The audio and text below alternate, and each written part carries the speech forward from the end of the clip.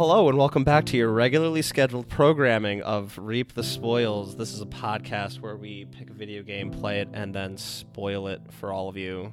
Hopefully you've played it, because if you haven't, you're going to have a really bad time. My name is Mark Sullivan. I'm Delilah Lugo. I am Jason Kwasnicki. You know, I completely forgot after 2 E3 episodes that we usually start off with that. Like that's my fault. All right, next time we'll do better. Next time I'll do better next time. It's fine. Well, we didn't have notes for those episodes. It was off the cuff, but it was fun. Yeah, it was. It was good. If you don't know what we're talking about, we recorded 2 episodes for E3, a predictions episode before E3 and a roundup episode after E3 with our opinions and tallying up the points of the predictions that we got right and wrong and all that. We had so much fun. I was a bit of a bad boy. I had to be edited. Ultra sassy. Yes, that was a good rant that just got completely cut. We're not going to go into that though. But you should watch the episodes. Or listen. They're a lot of fun. Yeah, or not watch them, listen to them. Well, you can watch them. It's just going to be a still image of the E3 logo. Yeah. But, Delilah, what game are we talking about today? Days Gone. Yes. We are talking about Days Gone.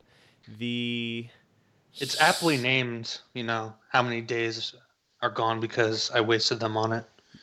Wow. Well, that answers my first question. That I wasn't even ready for yet, but we'll get to that momentarily. I'm being facetious.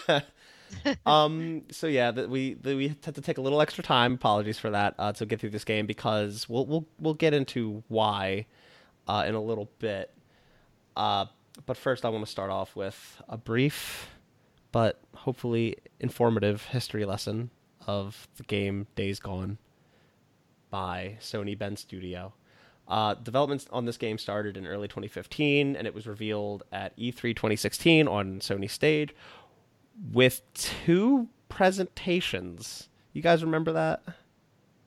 No, I don't remember Nope. 2. I just remember seeing one with a bunch of zombos chasing the main character, and I was like, "Ooh, that looks cool." So and it was the same E3 as it was the same E3 God of War was revealed, and they opened up with God of War, which was an amazing reveal. It was incredible. And then I think the second trailer they showed right after that was the Days Gone trailer, where no one really knew what the hell the game was. It had the theme and Deacon and Sarah on the bike behind him, and it was a little monologue from him, and then Days Gone with Which had me really excited at first because, as we were just talking about briefly before the show, I'm a big Sons of Anarchy fan. So I was like, yeah, cool, a game about, an MC motorcycle club, and then there were zombies, and my interest immediately plummeted. Yo, fun fact, I had to Google what MC stood for. They said MC, and I'm like, the hell, is that a DJ thing? Was he a DJ at some point? I have no idea. Our host, boys and girls. You know what? I don't know anything about motorcycle culture. I learned a lot from this game. I learned a lot about motorcycle culture from this game, but I knew nothing going in. But anyway, they showed that trailer earlier in the game, or in the presentation, and then we went through the entire E3 presentation, and they ended their presentation with a gameplay demo of Days Gone, which was at the sawmill. He was looking for some guy and found him. The guy got eaten by a bunch of freakers, and then he's running through the sawmill, and it ends up with him on top of that silo, egging them on to come get him. So that we weirdly saw Days Gone twice in that same presentation. Once at close to the very beginning and once at the very end. It was kind of an odd choice, in my opinion. I only remember the one at the end. I don't even remember the first one you mentioned. The initial reveal was just, it was frankly kind of forgettable because didn't really tell you anything about the game. Right. But got that reveal in 2016, and the whole idea was they would be using Unreal 4 with a strong emphasis on narrative. We originally got a release date to come on February 22nd, but it wound up of 2019, and it wound up getting delayed to April 26th, 2019, the very end of April. So It took us the entirety of May, basically, at least Jason and I, to play through this game.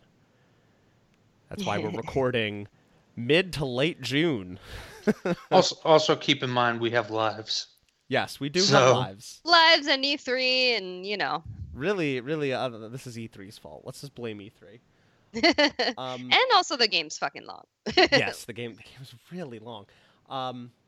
But some good news. Despite some mediocre, lukewarm to somewhat positive review scores, the game did sell. The protagonist was really too well. white, according to GameSpot. I was hoping we wouldn't get political here. I wasn't trying to get. I was just trying to be funny. The game sold extraordinarily well. It had the 7th highest debut in sales for a Sony title. Sony's had a lot of titles. To be the 7th highest is pretty big. And the game weirdly sold really well in Japan. Mm-hmm. Do you think the Japanese have like fetishes for American bikers? Well, okay. in the same way, like people like you, Mark, have fetishes for like Japanese girls. All right, I will set that. Does he really? No, Jason, for fuck's sake. So, I will say about the Japanese. Jason just spit soda out of his mouth. Or whatever that is. It is soda. I will say they do really like how we have weebs here. They basically have weebs, but for America and Americana. Yeah, they're really into baseball. I know that. Baseball is a sport there, but Yeah. when I lived there, they did have. I did often see like Japanese like teenagers wearing like New York Jets sweaters. Yeah. And, like I think like a Knicks baseball cap at some, or like one of those Topps caps. Mm-hmm. Wow. Like you'd see, and there was like a bar near my dorm that also like just was filled with stuff regarding Americana. Lots of cars, especially. I imagine there's also a lot of business, like back from the days. I mean, I think we still have bases there when American troops were stationed there in mass. A lot of businesses built specifically for American business. Yeah. I'm over here just thinking it's because PlayStation's in Japan. Well, it's just it's strange to me because to me we've all played this game. It doesn't. We know kind of like what the Japanese, what kind of games they like. This doesn't really cry out like Japanese to me, as a game that the Japanese would really appreciate or like and enjoy. Right. Like Persona 5 made total sense, but this game, not so much. Yeah, it's not a JRPG. I guess that's the thing. It's not a JRPG, so it surprises me that the Japanese enjoyed it. And it also sold really well in the UK. I forget the exact sales debut numbers. No joke to make there because nobody has fetishes for the British. Damn lobster coats. I don't know, man. Have you heard their accents? Yeah, that's why we had a revolution. Oh my god. So yeah, that's my brief history of Days Gone. Interjected with some nonsense. So shall we jump into it? Yeah. Yes. Into the game? The game that took us a month to finish? Let's do this. All right. Do we want to just crack open that can and start off with the opening? What'd you guys think of how the game opened? It was fine. Like it wasn't like, oh my god, like The Last of Us, the way The Last of Us opened. I like cried 5 seconds later. But this game, it was like, oh, okay, his like wife is injured and she's like being sent off in a helicopter, and he's just like, oh, I hope you don't die, but I'm gonna go with my boy anyway. So peace.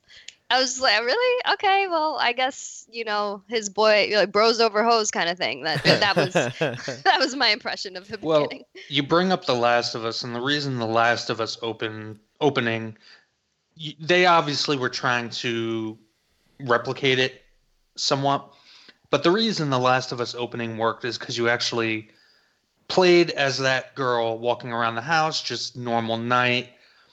And there was a deep contrast between that and then, father comes in.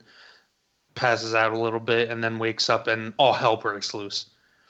And obviously, there's a bit more of an emotional reaction to a little girl getting shot, you know, and the father-daughter.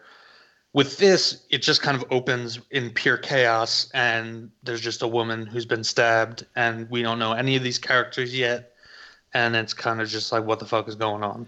Right. At least with The Last of Us, like there was some like cutesy dialogue between Joel and Sarah. Yes. And that like made you understand the dynamic of their relationship very, very quickly, which is why when she died very, very quickly, it just had so much of an impact. Yeah, we were able to actually, like, it was a little bit of time, it was a brief period of time, but we were able to kind of see life before the storm, and get even just the smallest chance to care about these characters, and Days Gone doesn't really achieve that. Like, whatsoever. It opens up. It opens up, and we're they want us to care. They want us to see this as like a sad moment, and it just falls flat. And thank you for bringing up the Last of Us. I'm happy we talked about this a little bit. I'm happy I'm not the only one that kind of drew that comparison. I felt bad because for the first few hours I couldn't stop drawing that comparison. Eventually, I had to. Eventually I did stop, but it took a while. And it's not necessarily fair, but it's an obvious draw, especially if you're a PlayStation fan that has played that game. That game came out 6 years ago, and it set such a high standard of quality, and this in the first few hours just really struggled to reach that. And I want to just clarify, when I make that comparison, I'm really just talking about that opening,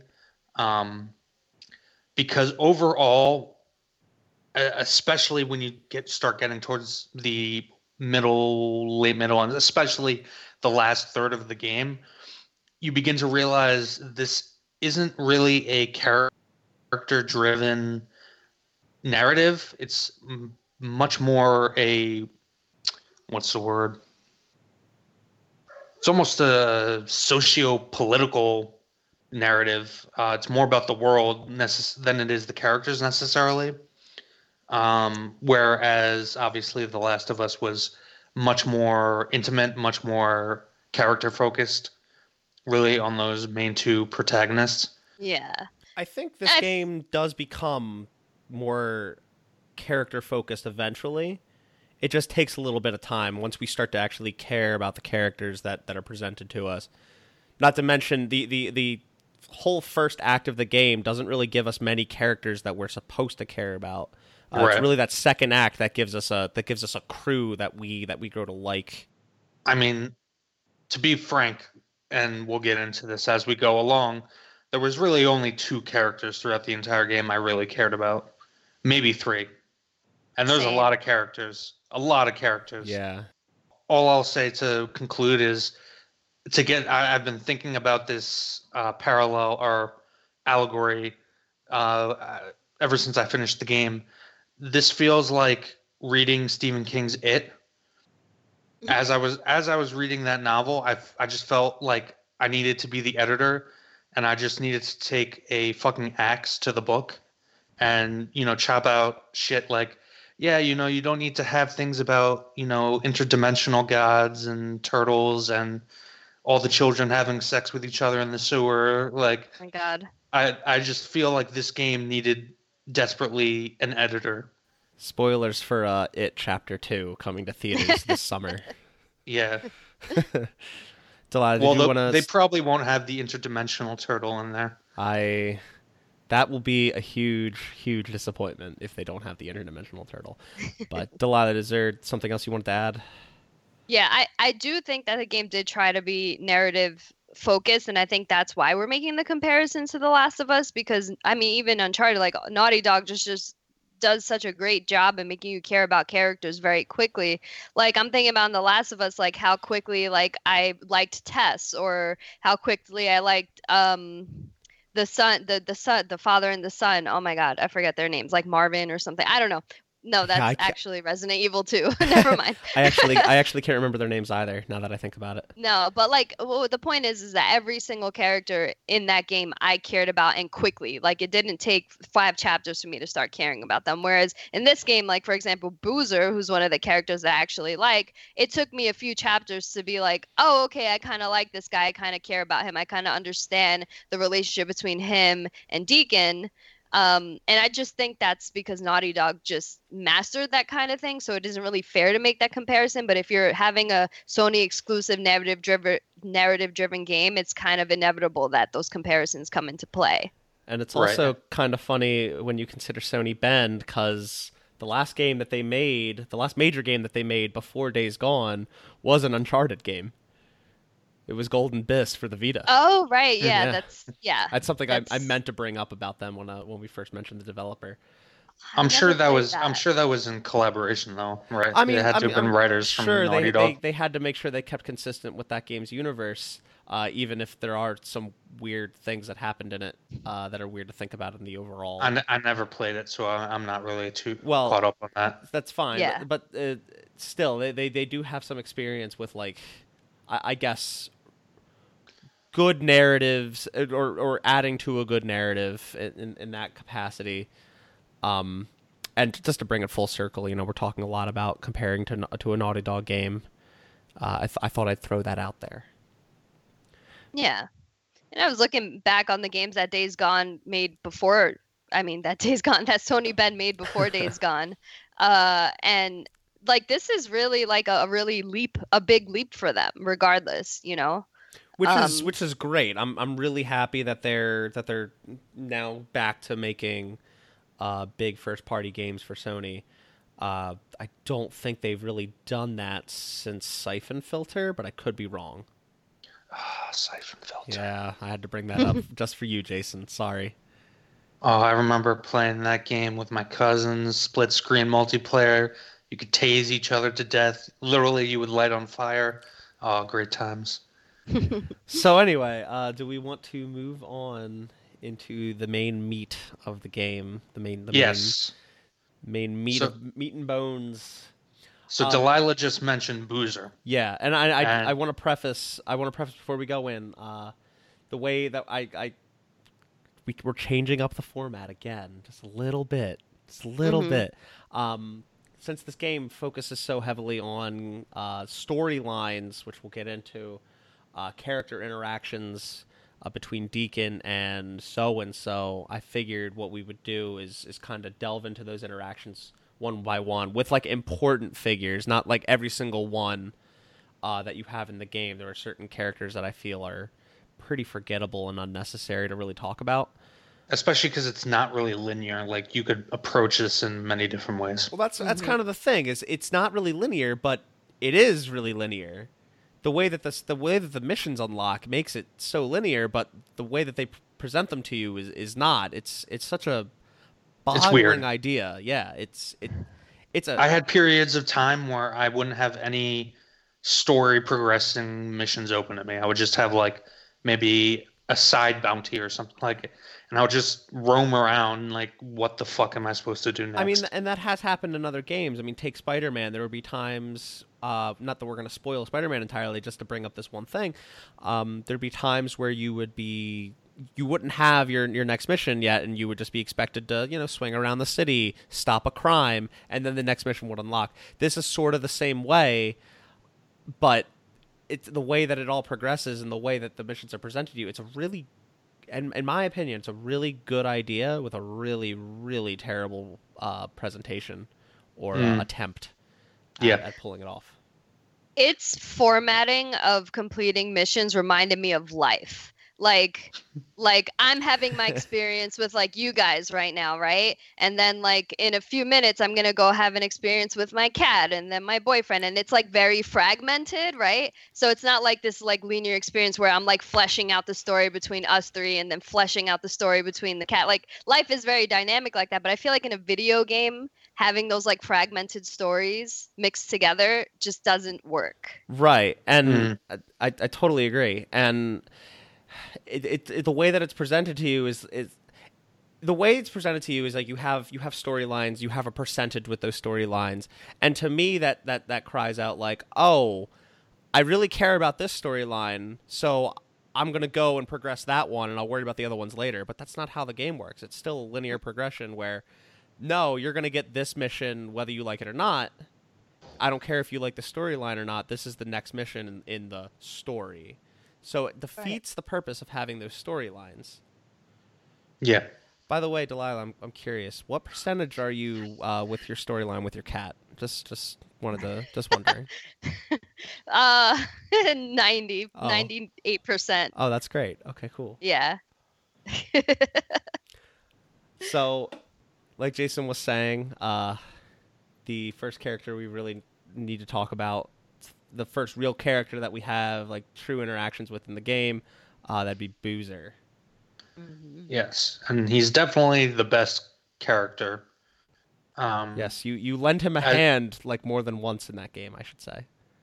Yes. Definitely, you wrote here in the notes one of the characters with a better arc. I would argue he's the only character with an arc. Okay. And I agree. By the end of the game, he was really the only, as all of the end action is taking place. He was the only character I actually really cared about what happened to him, and at the end of the game, and obviously this is reap the spoils, so spoiler alert. At the end of the game, there are a few minutes where it's expected that anyone listening to this knows that we're about to spoil everything. At the end of the game, in the final battle, there's a few minutes where you think he's dead, that he sacrificed himself, and I actually was like, "Fuck." Like, I didn't want him to die. Like, I would rather Deacon died, and, no, seriously. Like, no, I agree. That's why I'm laughing. It's just funny. And when it turned out that he didn't die, and then he was just kind of fucking around with it, I was like, oh, man. And that was really the only point at which actually, that's not completely true. There was one other point where I actually kind of felt something, but that was really the only point I kind of felt anything for a character. Where I kind of felt something. It's just so emotionless in this whole experience. I think a lot of it has to do with the fact that it wasn't necessarily due to good writing so much as he's the first character you're with. He's with you throughout the entirety of the game. There's more time to develop him, and you just grow more attached because so much of what you're doing has to do with him and his well-being and your relationship with him. Right. And so this is like your biker dude brother, and so he's injured and he can't go off on missions with you, and he's like tight about it that you're going and doing all these things, and he's freaking stuck on a bed, like pretty much bedridden, can't do anything, and the illness starts to get to him and he goes a little crazy, and like you guys have like a lot of bumping head moments. They actually get into a physical altercation, and then you're like, fuck, like what's gonna happen? Are they gonna kill each other? Like you're really questioning like their bromance, so to speak. And then eventually, like Boozer's just like he gets better. He's like, you know what, fuck it, dude. Deacon's like, fuck it, dude. We're gonna get on this bike and we're gonna take a ride. I'm gonna take you with me. You're gonna get off this bed. And like that moment for me was just like, wow, like that. All he wanted to do was get out of his bed, and it sounds so simple on paper, but if you're playing the game, it really speaks to their relationship and why it's the best relationship in that game. Yeah, how painful was it to watch that the scene that caused the injury, the Ripper with the blowtorch. I don't know. I cringed throughout the entire time. That was fucked up. Yeah, that was fucked up. Which, to just start talking about the world that we're in a little bit, like that, it really helps to paint a picture really early on. Not only just the freakers running around, because I don't want to say anybody can make a zombie game, but anyone can make a zombie game. It doesn't really take much. Oh, I'm sorry, but these technically aren't zombies. They're freakers. They're zombies. Not the same thing. But what's more interesting in a zombie game isn't the zombies, but the people that are inhabiting that world and getting introduced to the Rippers like that. And causing like a major ripple in what we're going to see throughout the entire game. Like it was a good way to I would say it's a good way to start off the world building a little bit. Yeah. Yeah. You hit it right on the head. You hit the nail right on the head. Ah, Any post-apocalyptic / zombie story is supposed to be at least about the human interactions and how humanity deals with it. Mhm. It's like Fallout. Nobody cares really how we got here. It's what happens afterwards. right. Right. So, um, I kept expecting when he got his arm amputated, because we talked about it. He started getting sick. He had blood poisoning, and Deacon wound up taking Boozer down to Lost Lake Camp. He got his arm amputated. I kept expecting him to like lose his shit on Deacon every time Deacon was like, "I'm gonna go get his bike to make him feel better. I'm gonna get him this knife attachment for his arm. He'll love that." I don't know. I kept expecting Boozer to just lose his goddamn mind on Right. I Deacon. did too, and I think Yeah. that's what made him so interesting. Yeah, like he never really did. Mm. No, he got a fucking puppy. Oh my god, yeah. I love the puppy. Oh, that was another thing. Before the puppy, there was like the. I'm happy that the puppy happened because earlier, like I gotta talk about. I forgot about this until just now. A couple missions before that, you take him out on a run, and there's like some rabid dogs and whatnot, and he starts killing all of them. And there was one that like he wound up having to kill that was totally okay. And I was really hoping and expecting that dog to become his buddy, and he wound up having to kill him, and I got really upset about that. So I just want to say I'm really thankful for the puppy. Yeah, Just, me too. Thank you, Sony Bend, for the puppy. That made everything better. Um, and last thing I just want to bring up, like to go back to the whole death thing at the end where he sacrifices himself. What a trope. Yeah. Just what a boring trope. Because you find out like 5 minutes later that he's not dead. It's Right. just I don't know. I feel like we didn't have any time to grieve, and that felt less impact. I love Boozer. He was probably my favorite supporting character. But that did nothing for me. Like we found out 5 minutes later. I don't know. I had no time to really grieve, and therefore had no time to really think that was a good move.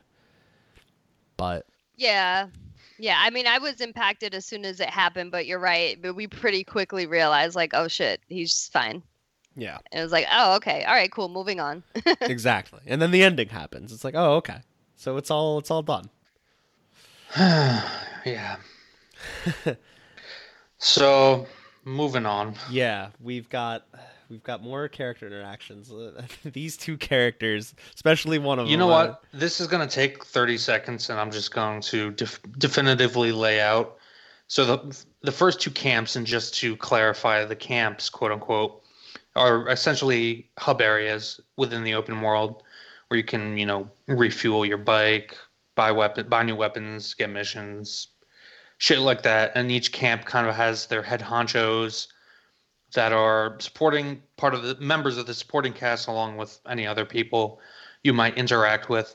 The first two camps are headed by two characters, Copeland and Tucker, who, again, going back to my Stephen King analogy, these camps did not belong in the game. You could have just cut them both out completely. they're like introductory camps. Like the way I see the game is there's 3 acts to it. There's the whole beginning part before you go to Lost Lake Camp. The second act is Lost Lake Camp, and then the third act is when you go south. But that's what I'm saying. It doesn't even make sense to have the first act be about these camps. I don't know. Because once you leave them, you never need to go back, and they're never relevant to the story. Yeah, and that is a thing that I noticed. And I think you should have just started at Lost Lake Camp, no, then well, then go to the other camp, and then actually build up, and because eventually it becomes a conflict between Lost Lake Camp and the militia, and there was almost no build up to that.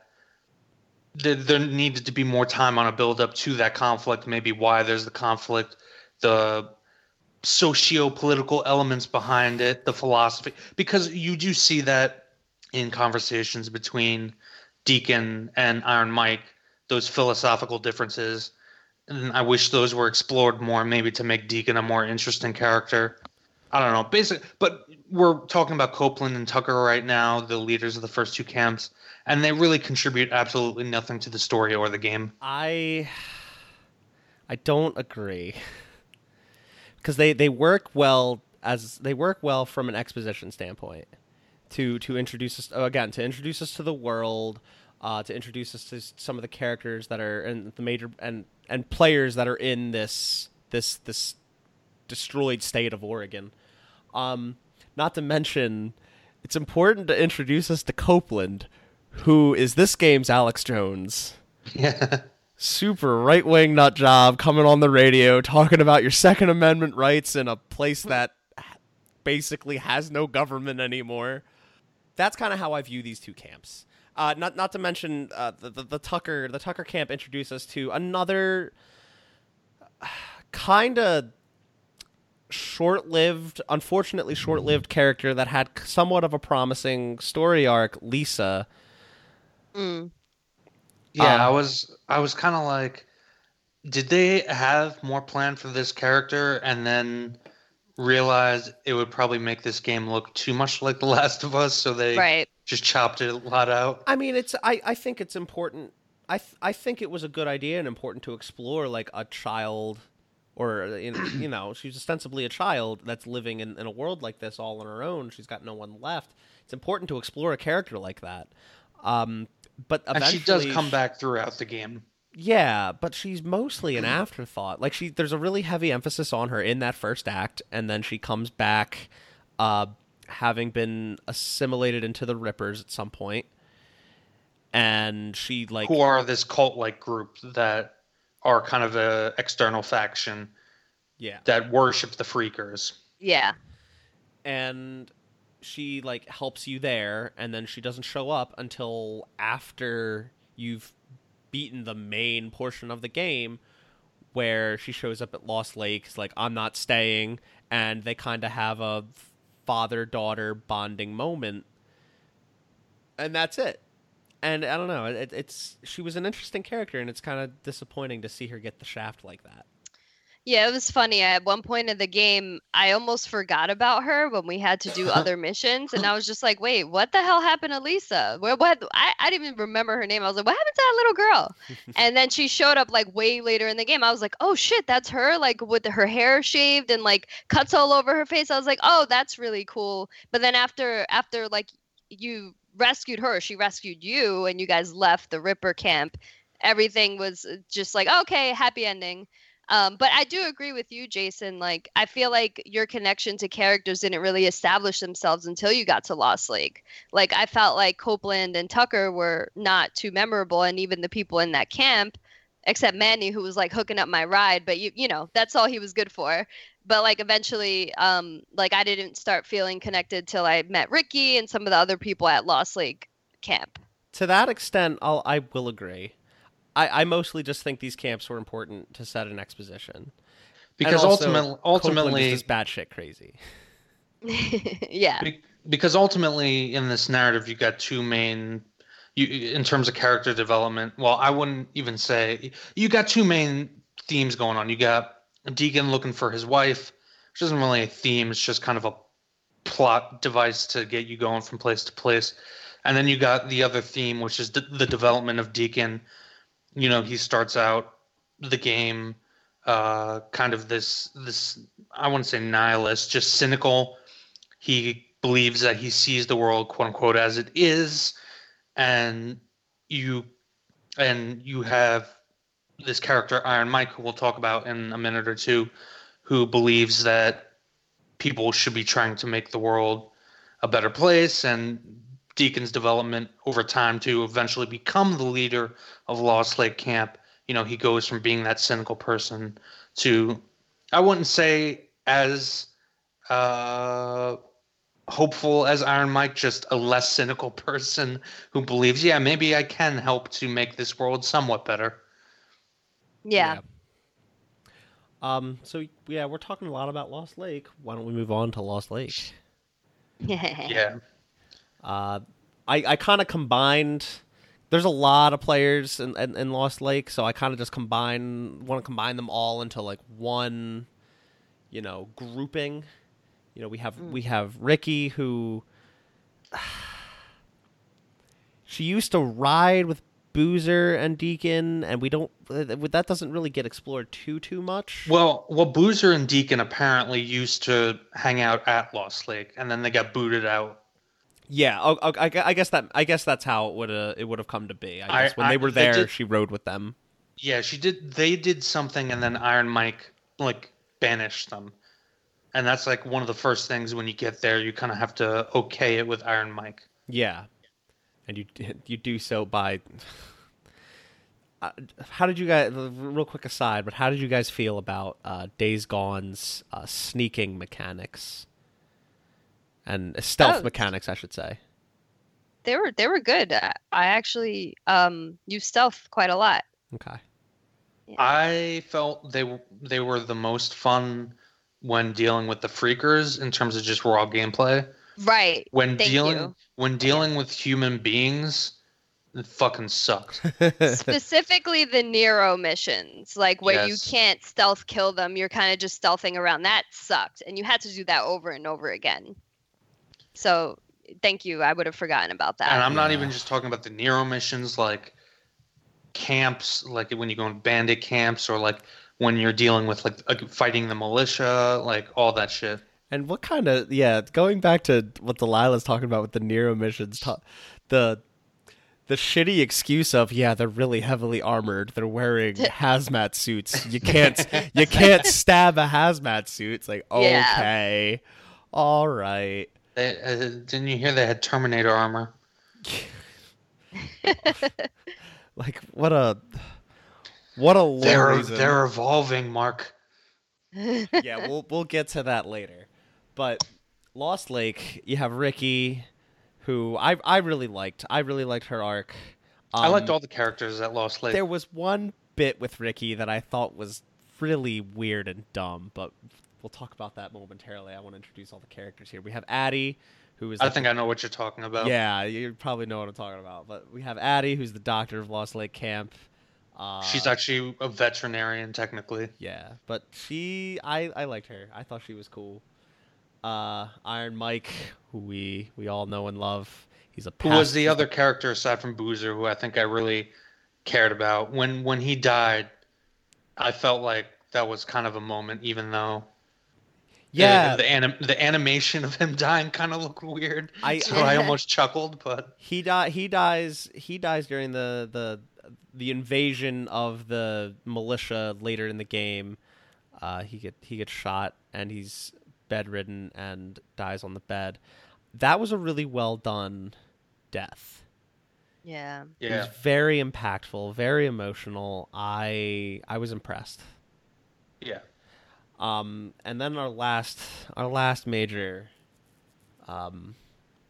player from Lost Lake, fucking Schizo. Schizo, the dick. What a little bitch. I hate that guy. We'll get to Schizo later. For now, I do want to kind of delve into this thing with Ricky. Yeah, so what bothered you? So, I mean, it was pretty well established early on that Ricky and Addie were lovers.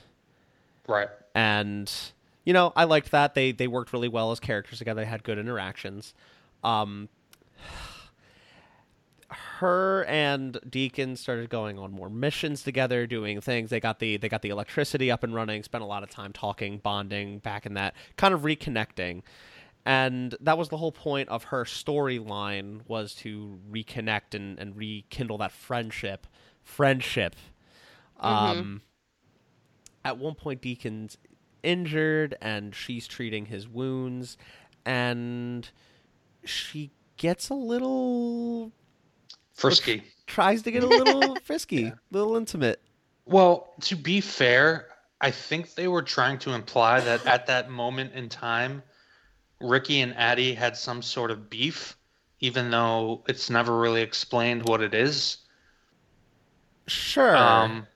But regardless, none of it was really necessary to the story, and I agree with you. It kind of distracts And all it really did was introduce that whole line of lighting a candle that Ricky said like no less than 10 times from that point on to the end of the game. As if it was like their secret code word or Right. something. Right. And at the end of that scene, we also see I kind of missed it. I want to say it was Schizo at the door, like saw what happened. Do you guys know what I'm talking about? I don't. I swear that somebody was at the door and saw them almost get jiggy with it. And, I didn't see that. All right, maybe I'm mistaken. Maybe I'm seeing things. Maybe it took me so long to play through this game that I started hallucinating scenes. No, honestly, once I started seeing them kind of getting close, I was like, I skipped it. Because Okay. it just pissed me off because I felt like that wasn't the dynamic of the relationship I wanted to explore in this game between Deacon and Ricky. Yeah. Like the friendship was fine and them going a little deeper than that like weirded me out. Like, dude, like you're spending this whole time looking for your wife and like Right, she well, was she in a knows- relationship. and She knows full well like that he's looking for his wife. It's kind of weird. And to Yeah. Deacon's credit, like he did stop it. Right. And No, s- yeah, and totally. say- But Look, no, this isn't happening. Like so, it's just he strange. yeah, it was an odd moment and one that I just didn't really care for. No. But overall, I really liked Ricky as a character. I thought she was a really strong, really determined, and a character that I did come to care about quite a lot. Yeah, she had this balance between like badass and kind of motherly a little bit, at least in the way that she was nurturing Lisa when she first met her and realized that she had been abducted by the Rippers and probably like raped or who knows. Like they didn't make that explicit, but it's sort of implied that that's what they do. And I thought she was being really nurturing to her in that moment, but she's still like a badass, Yeah. which is a nice balance. And I've really I've said all I really want to say about Addie. I really liked Addie as a character, although she didn't have a particularly good or impactful arc throughout the game. Yeah, for me, Ricky and Addie, they didn't really have none of the characters. Not even Schizo didn't either. None of them really had arcs. They were kind of from if you're looking at it from, and these are some of my creative writing 101 courses from college coming back Oh up. boy, I'm so When you're- glad when we you're get to looking get- at we these- get to learn something. When you're looking at these characters, Iron Mike is definitely the mentor stereotype. He's Yeah. Gandalf, Obi-Wan Kenobi. And I guess that's why I liked him so much, is because I tend to like the mentor characters in stories. So I don't know, maybe that's just a personal bias. But yeah, Ricky and Addie are definitely more supposed to be kind of the moral compass. When Deacon is kind of like, oh, fuck it. Oh, doing his cynical shit, just being an asshole. They're the ones who try to steer him towards. I mean, that's really what Ricky is trying to do throughout the entire game, is getting him to stay at Lost Lake Camp and, become a part of the community. Mm-hmm. Which of course he eventually does towards the end. And Schizo is like weird because he's obviously towards the end. I don't even remember when exactly it is, but he betrays you. What is that, towards the end of Act 2? Yeah, that was Approximately. yeah. I would and- say probably maybe halfway through Act 2, or maybe just past the halfway point. And they try to make him an antagonist, and he doesn't feel like an antagonist. He just feels like an asshole that you want to kill. And that's Yeah. that's something else that I want to bring up. First of all, before we move on to that point, I started to like Schizo. I've never felt so betrayed. As soon as I started liking Oh, him, yeah. That's true. As soon as I started liking him, he sells you out, man. They did execute that well, but it wasn't really so much the character as much as like I was like, oh, maybe this guy ain't so bad, and then they perfectly executed the betrayal right there. Completely duped you. It was really well done, and that winds up. He sells you out to the Rippers, and we've been hearing his name a lot, but we didn't really know much about him until this moment when you get trapped in the Ripper camp. Carlos, the leader of the Rippers. And I don't even remember what his real name is. His name was Jesse. Jesse. Yeah, he was a member of the MC with you and Boozer. And I feel like I when we got introduced to that, like that whole idea that hey, this isn't Carlos, this is Jesse. I felt like I was missing something. Yeah, me too. Mm-hmm. Like as we were just talking about something that was really well executed with an antagonist, this was not. It was confusing. I thought I had accidentally skipped the cutscene beforehand. Like I thought, because I was watching it and I saw like Jesse, and then I was like, what the fuck is going on? And the only reason I didn't know, like I was for sure I knew that I didn't skip it, was because I accidentally died, and then had to go and watch it again. Yeah. And I was like, what's going on? I think that's because we had no idea who Jesse was. Yeah. Right? Yeah, they start introducing the name Jesse, and they don't really give us a good explanation. I feel like the first point you get, like a good explanation of who he was, is if you do the optional mission to go to Sarah's gravestone, where Deacon just kind of talks to it and gives like a little bit of backstory or whatever to whatever events are going on, and he describes that part. He describes, back in the past, him and Boozer and the leader of the MC. What was his name again? Do either of you remember? I don't remember. Yeah, another concerning thing is how forgettable a lot of these people's names are. Yeah. But the two of them... Well, I feel like it's because we never actually see aside from Jesse. That's when he talks about the MC, we get a lot of names from the MC and like stories, but we never actually see flashbacks. Yeah, and that would have been nice to see. Is we got plenty of flashbacks, but nothing with the MC. That would have been nice to see, like some MC. I feel like flashbacks. That would have been a better opening than what we got. Was to get like his everyday life, at the MC, wherever their main hub is, hanging out, and then going to, maybe riding to go see Sarah, or I'm sorry, Sarah. No, you got her name right. I thought I was talking about Lisa, but I was talking about Sarah. And then maybe you have to ride out, and it's kind of a little tutorial how to ride your motorcycle to go see Sarah. And as you're riding out to go see Sarah with Boozer, all hell breaks loose. You know what I'm saying? No, I agree. I would have been more interested in seeing flashbacks of the gang, of the biker gang, instead of all the flashbacks with Sarah. Yeah, like anything involving that MC would have just been really welcome, because any flashback we got always involved Sarah, which I get it. They really wanted to hammer home the whole Deacon-Sarah relationship, which we will talk about. We're getting there.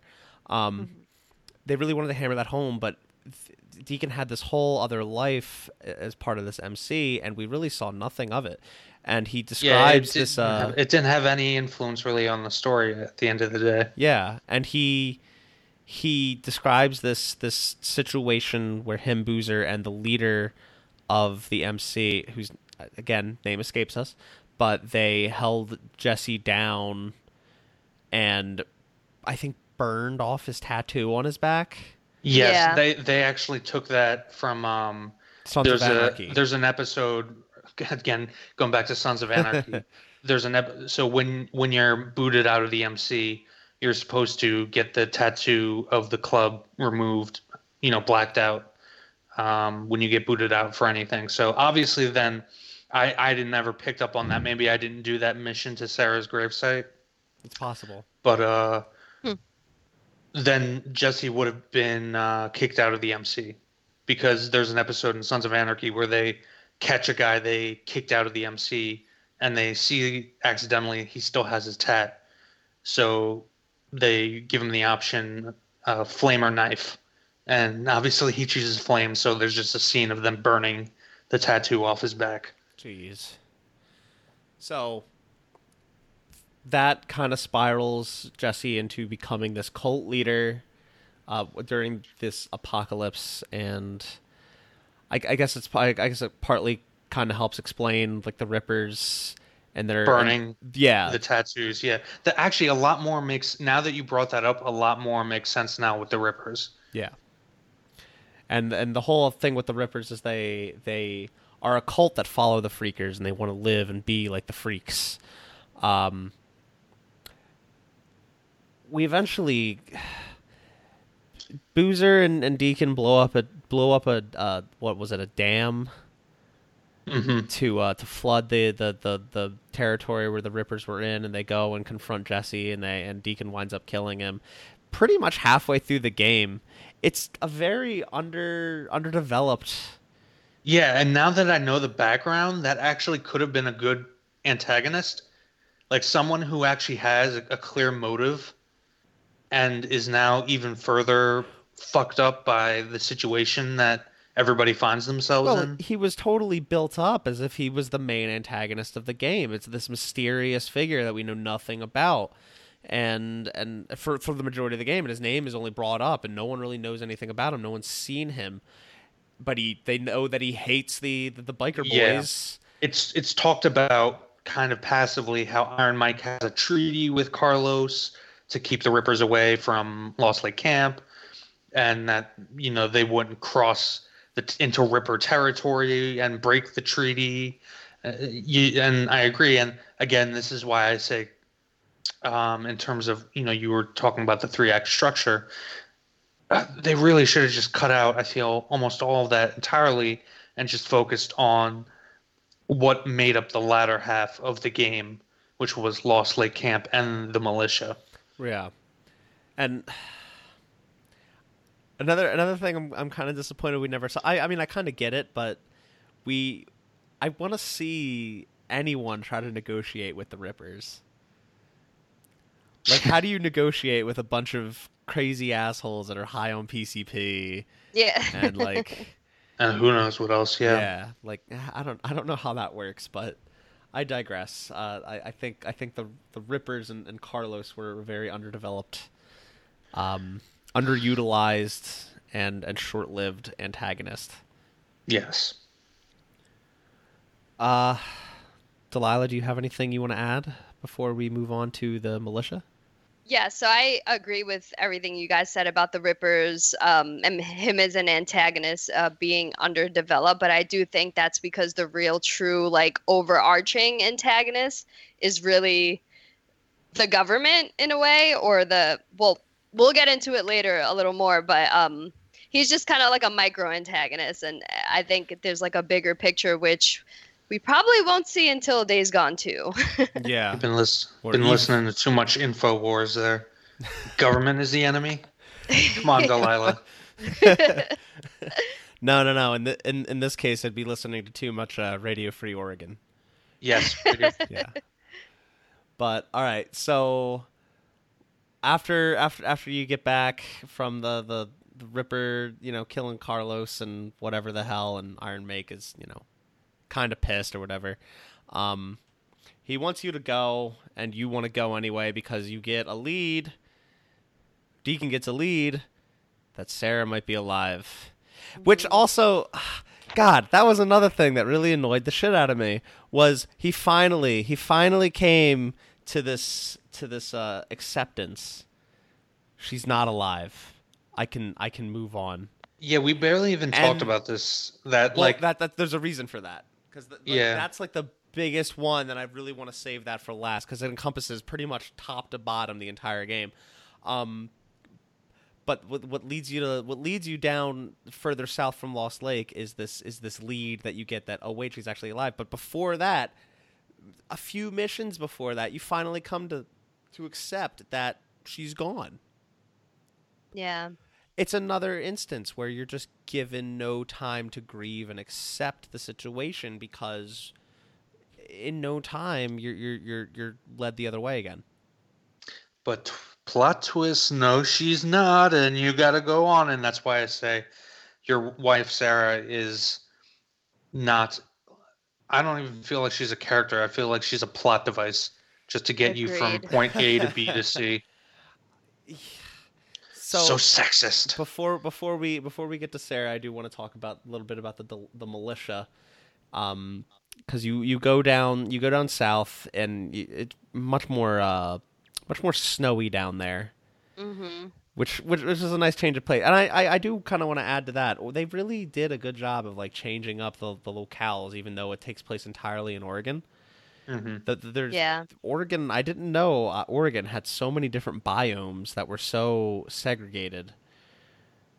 Yeah, you go through mountains, through valleys, forests. It's pretty. Deserts, snowy landscapes, lakes, marshlands. It's everywhere in Oregon. Didn't know that it was that diverse in its environments. But you go down there, and you get introduced to this militia, the Deschute. Deschute? Is it Deschute? I don't know. I mean, I have it. The whole thing is I have it written down here, but I can't remember how they pronounce it. It's the militia, the Deschute County Militia. Yeah. Very, very drastic, crazy change in tone. Given that you're introduced to military ranks, and you find out, and this was also an interesting opportunity to learn more about Deacon, because we learned a lot about his time spent in the military. Yep. Right. Which, and I'm sorry, I might be jumping ahead a bit here. You're okay. But your first introduction to a main character in this sphere of the game is, I believe he was a Captain Curry. Yes, he was Captain Curry. And you kind of have you develop in a very short period of time a pretty good rapport with him. Kind of going back and forth, sharing, your stories, your backgrounds as both real veterans from real wars. And Curry could have been one of my third character that I actually cared about. And I guess we'll get to it in a little bit, but he kind of, after your introduction to the militia, he's kind of just not there. Yeah. Yeah, he's just mysterious because you see that the ring you gave Sarah was on his finger, and Right. you're kind of like, what happened there? Did she marry him? Yeah, that was my first thought too. Is like, did they get post-apocalypse married?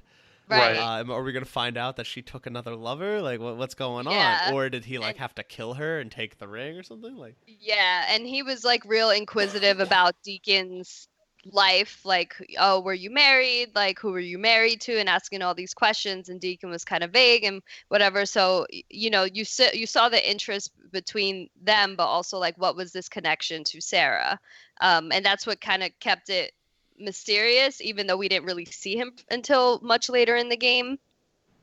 Yeah. After first being introduced to him. and the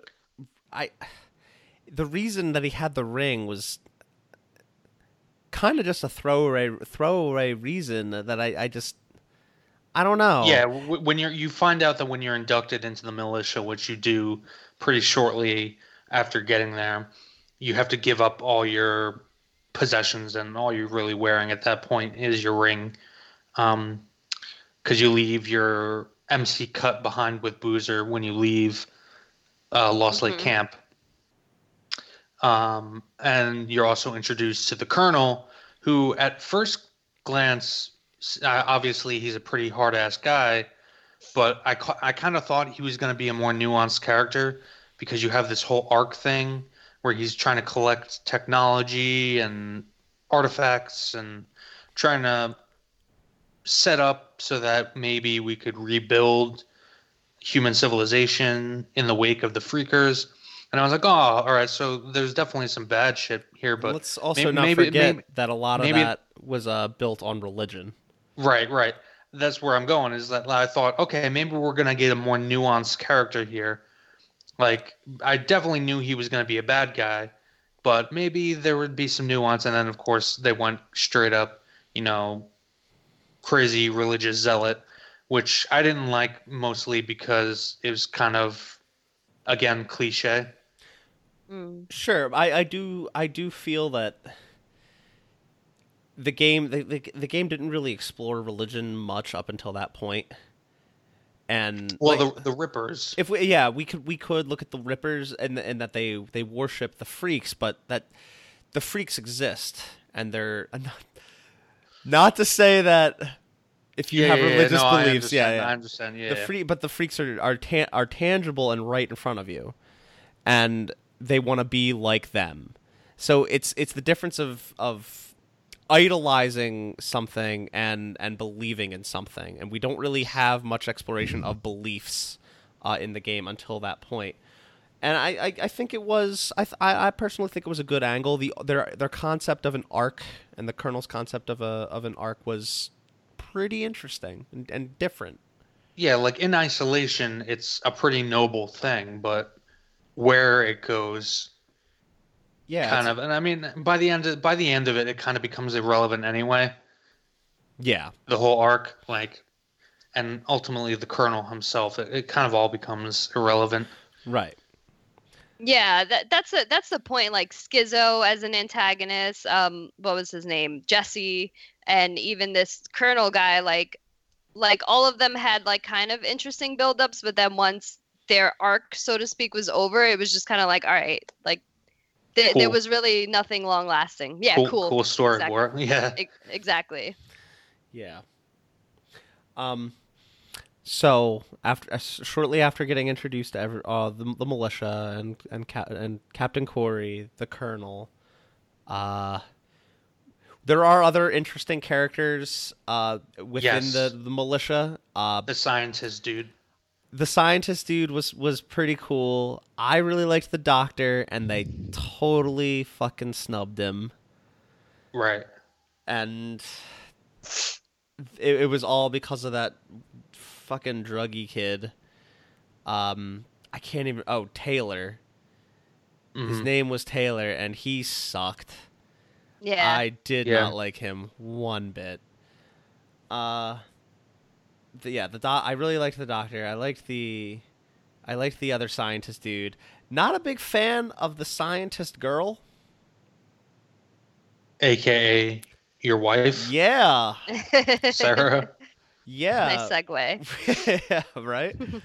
I agree. When you first meet her, well, not when you first meet her, but when you're reunited with her, when Deacon's reunited with her, her reaction, I was like, there almost is no reaction. to give them It's some so credit, weird. Like I thought she didn't recognize you at first. Like, or what my first instinct was, so that they get reintroduced, and the Deacon's already been lying his way into this militia, claiming he had a wife of a different name, and he didn't have a picture of her,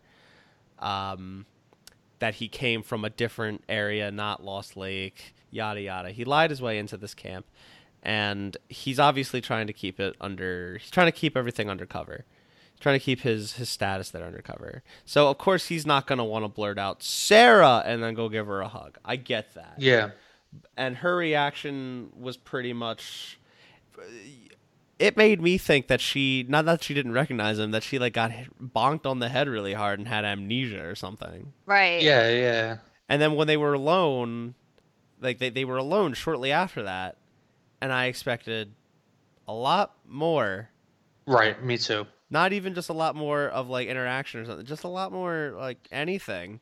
Like getting jiggy with it on No, the table. not even that. Just like she was in denial of him being there. She said, "You're dead. You're supposed to be dead." And like, Yeah, I thought that meant like she had done something, like maybe, I don't know, Bones the curry dude. Like, oh my god. Yeah, well, I mean, that was still a thought in my mind by that point too, because we still had no idea why he had that ring.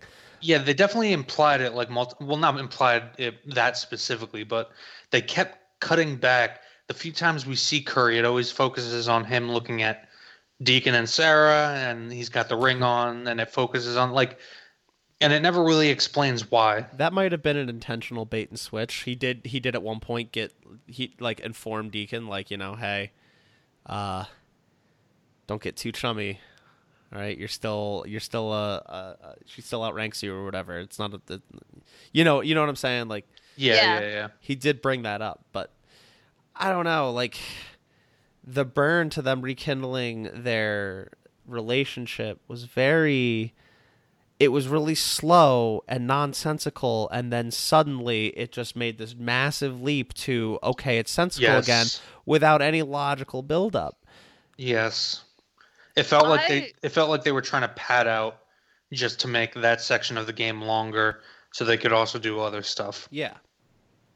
Even before that, I was not convinced of their relationship. Like, I think the most quote unquote romantic moment that they had is when he brought her to like this like beautiful waterfall area and proposed to her, and then they laid down and she got a phone call. She was like, "Oh shit, I gotta go back to work." And I'm Yeah. like, "Yo, bitch, like fucking take a day off. Like, don't answer the phone. Like, he's just like did something really sweet for you." And Well, she just when- never seemed like she cared about him, and he seemed like he cared about her, but I never understood why. I was like, "What do you see in her?" When he took her to the weed farm. Yeah. To be fair, like I was kind of convinced in their relationship. Like they did at times convince me, but it still didn't really make much sense. Mm. It wasn't like the most sensical relationship. Like it could be convincing at times, but it didn't make any much more sense. Yeah, And- like the flashback where they actually, like at the actual wedding, where only Boozer showed up and he's just chilling in the back. Yeah. Like I thought that was a really good moment. I did too. Yes. But it was a moment for Boozer and Deacon, right? Again. Like Well, their she- relationship. Even She the also wedding, has I that- thought was yeah, between she- the two of them. And she has that thing where she says, you know, ride me harder than you ride your bike, or something like that. Which, Well, she's- a bunch of which she people- said, which she said she wouldn't say A bunch of earlier. people And a bunch of people on Twitter got really pissy and mad about that line. Apparently, Yo, that's a really fuck- common common biker vow. yeah, fuck me, fuck Twitter. That's why I'm not on Twitter. I don't give a fuck.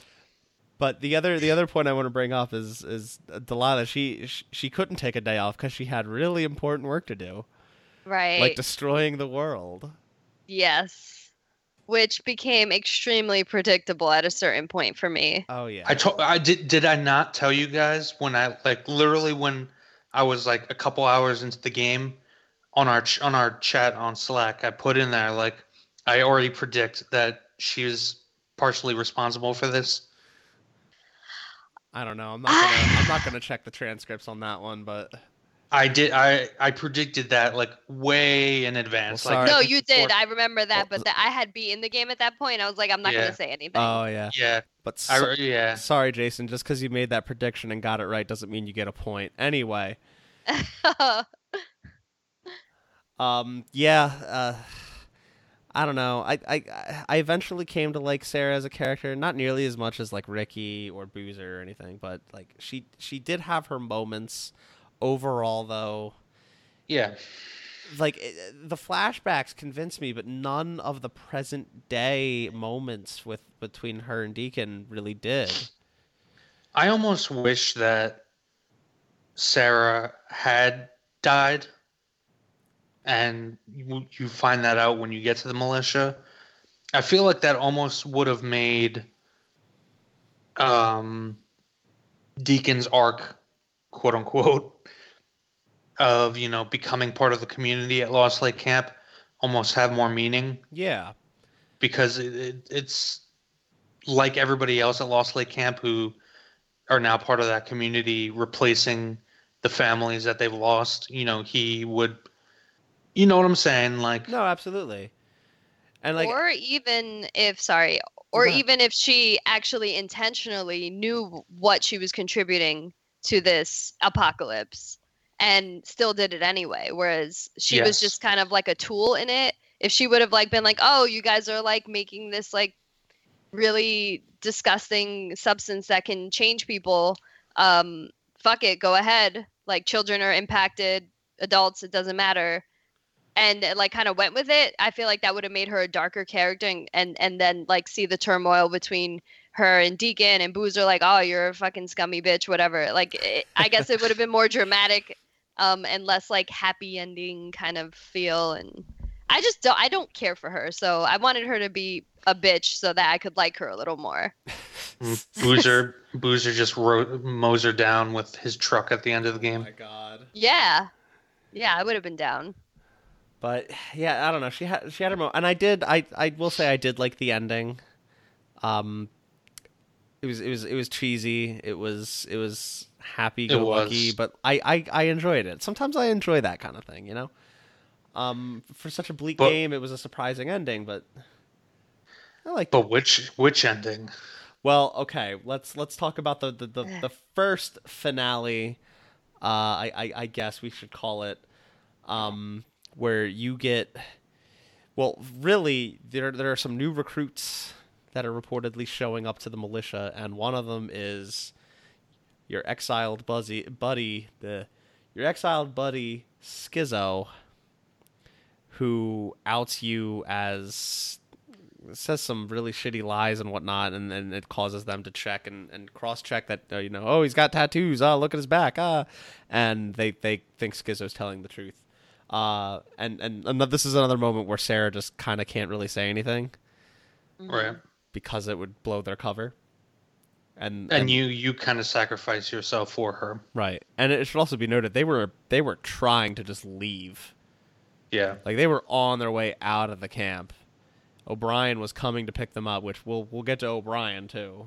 He's our last big character we got to talk about. Yeah. But you were imprisoned and I think expected to be hung, and then Corey saves you. And again, this is one of those reasons why I say this half of the game should have been focused on, cut the first half really out. Because again, like I said before, Curry was one of those characters I wanted more from. Yeah. And Curry, it would have been an interesting arc to see him because he actually believes in what's going on. But to see him transition from that to realizing how crazy everything's become would have been interesting and made for an interesting side character. I fucking fully expected him to show up at the final encounter. Yeah, and kill the colonel. Just Yeah. like shit's going down, like you're having a tough time, and Curry comes in. He's like, "Yo, I'm here." Yeah, because he says he's going to like Reno to hook up with like another militia or something like that. Yeah, I don't know, but like I don't remember exactly. I'm just bummed that he didn't come back. I wanted more Curry. I wanted more Captain Curry, man. I wanted more Curry. Give me that Curry. I was still hungry. Still hungry for Curry. Yeah, so I wish he stuck around. He gives you the ring back. I don't even remember the reason he had it. It was basically just he saw it, he thought it was cool, he took it, I think. Yeah. That was basically which all right. And to the game's credit, to life's credit, like not everything can have this deep, meaningful reason. Right. Sometimes it is as simple as, yeah, I thought it was cool, so I took it. Yeah. Yeah. And so I kind of appreciate that from a realism standpoint. Like there doesn't always need to be some profound reason. So I don't know. That was much appreciated. It was a troll moment. Yeah. They were like, you thought this had meaning, but it really doesn't. Right. So yeah, Curry leaves. You go to Lost Lake, repel a militia camp attack. Iron Mike dies. It sucks. You have to go save Sarah. You get this fucking truck. Oh, and this is the perfect time to bring this up because this is where this stuff really starts coming into play in the game. A little bit before it.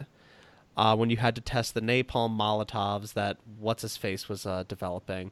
A scientist dude, yeah. Yeah, scientist dude. How did it take this long for us to have mandatory hordes? And just so everybody understands, hordes are just literally hundreds of these freakers will be grouped together, and once you tick them off or they get notice of you, they will chase you incessantly. They basically have, even though you're dealing with like 200, 300 enemies, they have like one health bar. Which I really Yeah. liked. I really liked that. The hordes were the best part of this game, in my opinion, in terms of like combat and gameplay. But I actually, I heard this complaint a lot where people felt like the hordes should have been introduced into the story a lot earlier. Yes. I actually appreciated running into hordes without knowing what the fuck I was getting into because it just made the game a lot more scary for me. And Yeah, so when I finally took down a horde in a way that was from my own brain, not someone teaching me how to take down this horde, it felt a lot more rewarding and fun. And I'm okay with what they did. So I accidentally killed my first horde actually before I even got to Lost Lake Camp. Yeah, same. I just ran into it. and that's Yeah. fine. I've really liked that too. I hordes were there, and you could run into them, when they were out on their nightly stroll. But having them as a mandatory thing, you could go through almost the entire game without seeing a single one. Until Yeah. and this was another thing I totally forgot to mention. There's that one horde that you're introduced to while you're at Lost Lake that you and Iron Mike intend to blow up the cave to seal them in. That goes nowhere. It was pretty much to Yeah. introduce you to the idea that, oh yeah, there's dynamite somewhere, go find it, and that's Right. when Schizo betrays you. Right. But I'm torn on whether or not I like that. But my point is, like, you're never forced to fight one until very close to the very end of the game. Right. And with hordes being the big allure behind this game, and the most interesting thing in combat, I agree with you on that wholeheartedly, Delilah. Like, it's disappointing to see them made mandatory so late. And then when they Yeah. are made mandatory, you have to fight like 3 of them, 2 of which are like basically back to back. And they're big. Like they're not one of the smaller ones. Yeah. And, So it and, would have like, been why- really nice to have practice. Why do we never see it throughout the game? And again, this would have been a benefit, running theme of chopping this game down, making it somewhat shorter. But then you would have room for things like, why do we never see a horde actually attack a camp? Yeah. Or some kind of fixed position where like you have to fight a horde maybe with other NPCs, like where you're in a fixed position, maybe there's a wall or some kind of embankment, Yeah, and like a horde assaults you. and I also like that goes to another point I want to bring up is the 2 E3 gameplay demonstrations we saw. There was the first time they showed the game with the sawmill, and then the next year they showed you going through and finding this camp, and there was a horde nearby, and you blew up a wall to attract the horde, and you hid, and they came running in and took out the camp. I never found an interesting dynamic moment to use the enemies to my advantage. And that's pretty much what the game was selling us on in the first place, was the dynamic environments, the dynamics you can use in pitting enemies against each other. I never really felt like that was a possibility in the game. Yeah, the world was it honestly at a point got more annoying than anything, especially when it came to like managing fuel and any real like We're going to disagree procedure- on that one for sure. any real procedural stuff. Like I would see a question mark pop up, I would turn, try to get to it, and it would just disappear before, like as soon as I turned in the direction of the question mark, it would just disappear. So I almost never got to interact with any real procedural stuff. And then I would get pissed off because I'd be riding my bike and I'd just get sniped off it and have to deal with some shitty ambush that was fucking easy and unnecessary. And it just got to a point where I was fast traveling everywhere. The question marks were a weird one because they would pop up on your mini map and then disappear, but they're actually still there. I was reading on Reddit because I was really confused about them. You're supposed to basically just head in that direction and you will find whatever it is they were pointing you to.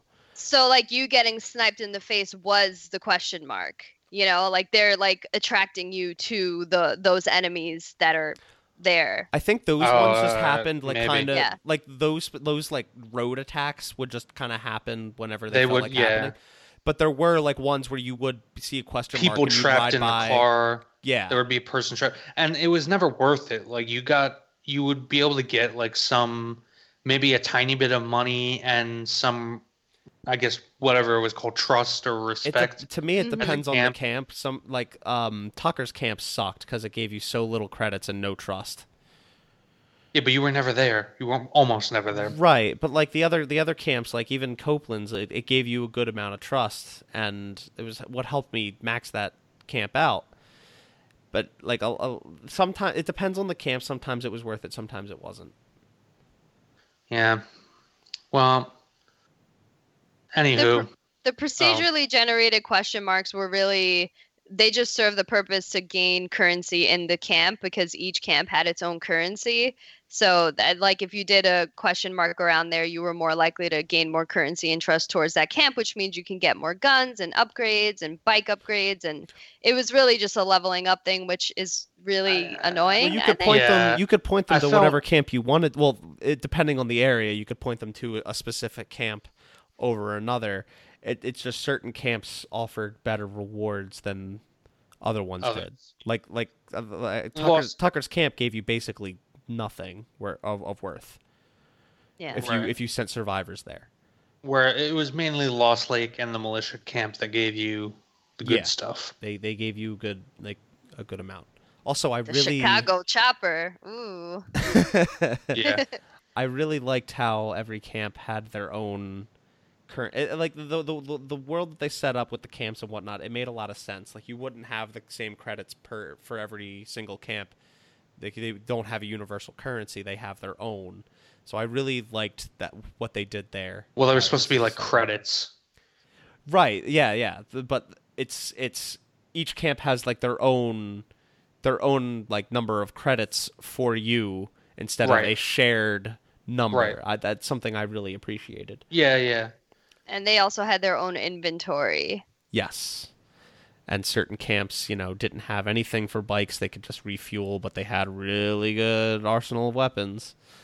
Yeah. So, um, but We should probably finish up with the yeah, I was gonna story say though. we really got sidetracked. But I don't know. This all stemmed from the hordes, and the hordes. I don't know. Really bothered me that I had no practice going in, and that Sawmill horde did not go anything like the wall, like how they showed it in the E3 demo. I basically just ran a big circle around the entire sawmill, picking them Yeah. off. And like in the E3 demo, they show this whole dynamic thing of you running into the main barn and closing the door, and then busting through the door and you closing the things on them, so they struggle to jump over them and whatnot. I also And felt like when actually fighting the hordes, like it showed you laying traps like mines and shit.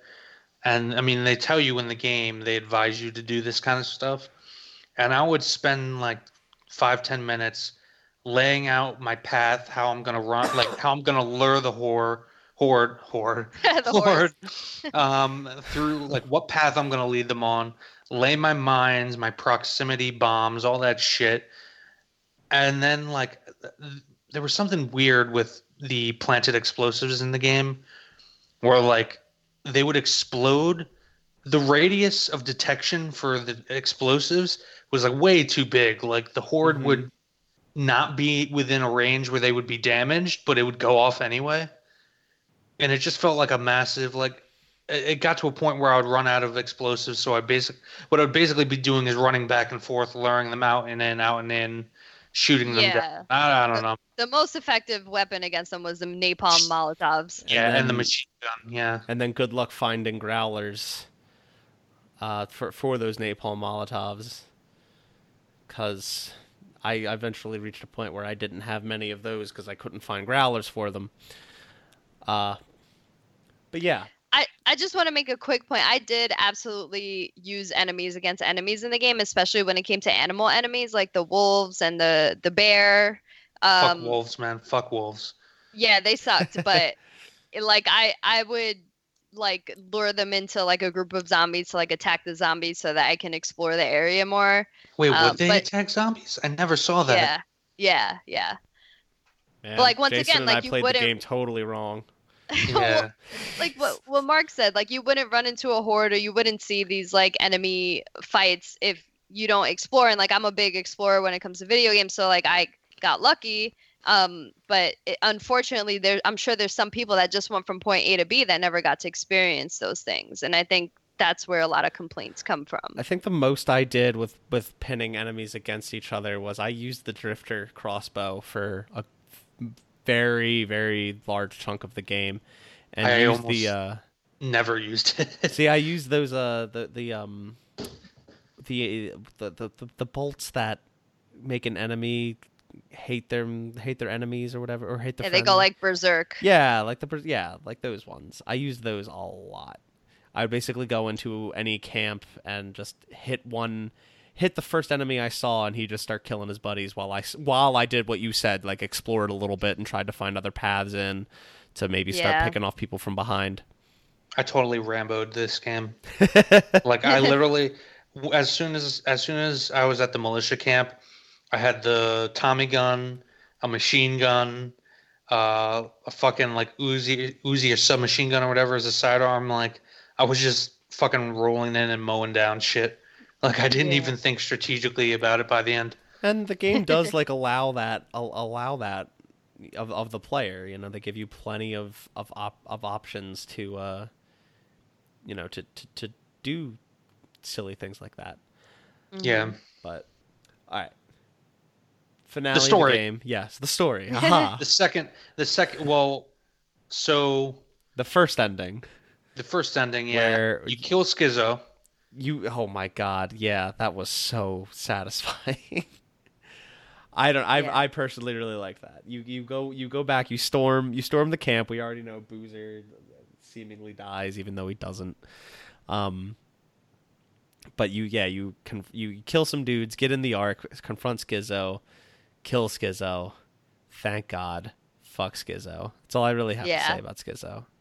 Did you Yeah, guys this is know this- that like he had like good grades and like was like a A student or something like that? I think there was Yeah. like a note that you read or something like that They- revealed that. Yeah, they mentioned something about him being like he was a really intelligent youth. Yeah. You wouldn't peg that thought of, that was of, funny.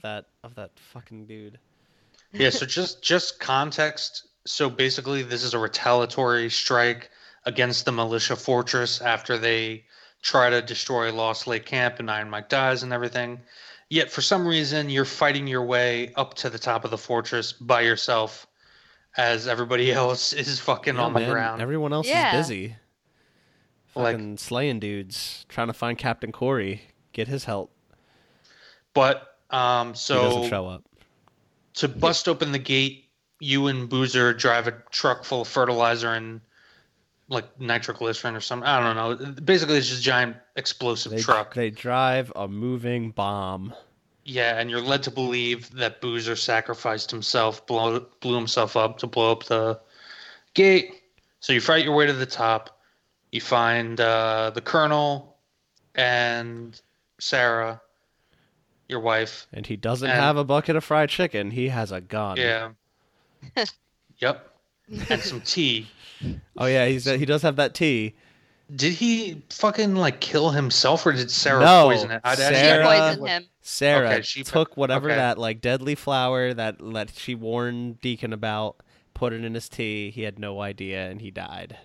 Yeah, that was her Okay. coolest moment. That was her coolest moment. You were I was completely correct. confused about that at first. I was like, because like it didn't really like, at least to me, it didn't really like show that she was the one who did that. I don't know. At least I didn't see it. It was. You just know it because they have a mission where you're basically gathering flowers with Deacon for like 20 minutes. And Oh, that's right, like the nightshade or whatever. I don't and remember. we Yeah. see Yeah. and we see the flower or we see the flower in the tea. So you're just led to understand that she was being sneaky and slayed the Colonel. And that But was the real ending. yeah, the real ending. We have not mentioned O'Brien And like at all. Boozer, by the way, as we said before, is still alive. Yeah, he's got After the fight, he shows up. He's got a knife. Oh no, he doesn't just have a knife arm. He also has an ice cream scoop arm that he used Yeah. for the stick shift on the Yes. truck. I love Yes. that. That was really Yeah. great. But yeah, he's got that, and he's got his puppy. But yeah, we haven't talked about O'Brien. So Brian was seen from the get. Like you see him in the helicopter, you're trying to get him to save Sarah, to treat her, whatever. In- He was in like, the "No, I'm opening. not going to do it." Yeah, in the opening. He's just a grad student. Yeah. He's And- basically an intern. He's a member of Nero, this shady government organization you see throughout the game, who you can't get in firefights with because they have crazy Nero tech and apparently are bulletproof. Yeah. And so there's a quest line where that's all you're doing for hours. Yeah, pretty much. You like there's other things you can do with Nero. Like there's the Nero checkpoints that you can go and explore and get like little data tapes that give you, some insight into. Really, a lot What of them is just happens, like, oh, what's that over there? Oh, it's nothing. What's that over there? Oh, it's a zombie, and then lots of screaming, and then it's over. That's how I felt about a lot of those data recordings. But the actual missions, you got some you started getting like some interesting information about the freakers and the infection, as it would be. They talk a lot about their shit. Yeah, they do. Well, I mean, they're scientists. They have to analyze that. It's fine. But I feel like Jeff Goldblum. That's a big pile of shit. okay, O'Brien. Jurassic Park reference. O'Brien really wants to know like what the other researchers are researching, and he gives you information about your wife before you obviously know that she's alive. This is really early on in the game. This is another character that like runs from top to bottom, for the most part, and he helps you to come to this conclusion that your wife is dead, and then he helps you come to the conclusion that she's not, and then almost helps you guys escape, doesn't because you already got found out, yada yada yada. We get our first good ending. They end the militia, everyone's all hunky-dory happy.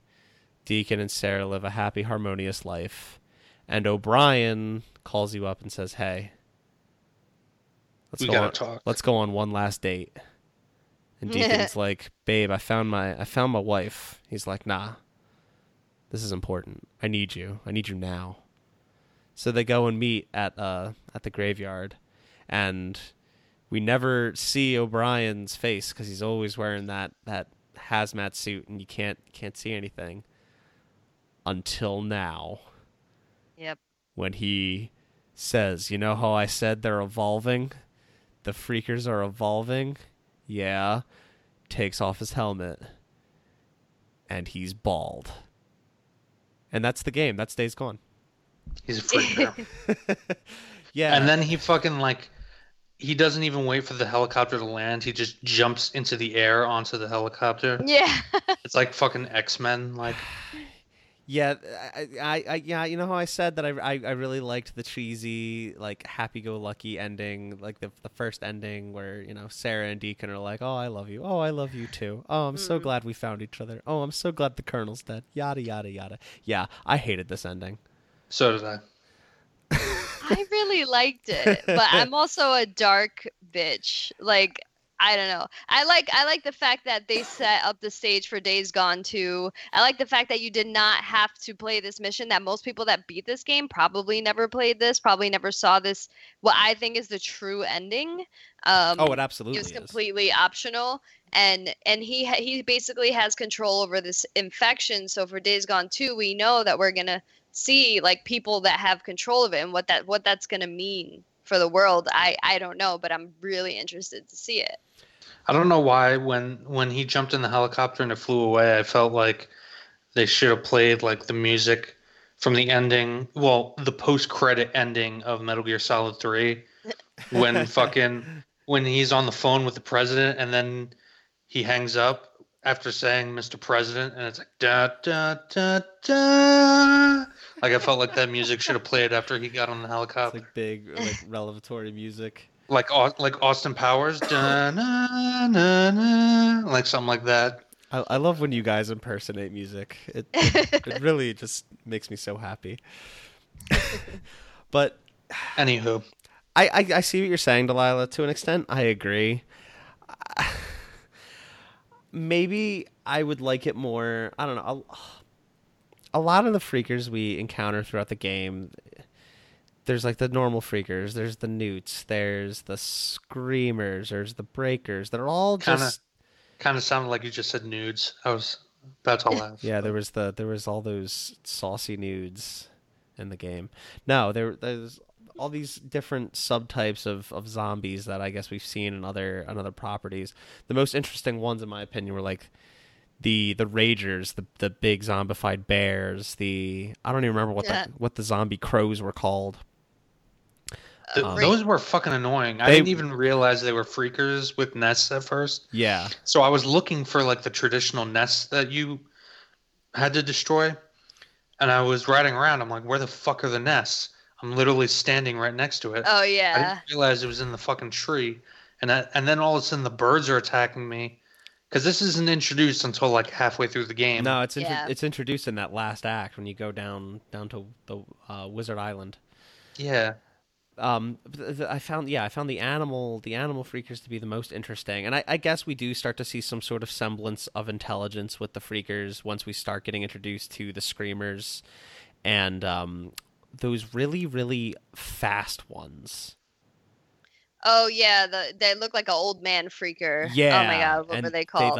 They just come in, swipe you, and reachers. They were called reachers. Reachers. Yeah. I have no idea why they were called reachers, but you start to see, I guess gradually you start to see some semblance of intelligence. So, but not enough where I can fully believe that this virus has evolved and mutated to a point where all these like scientists, highly intelligent scientists that are studying things are infected with the infection, and they're essentially intelligent zombies.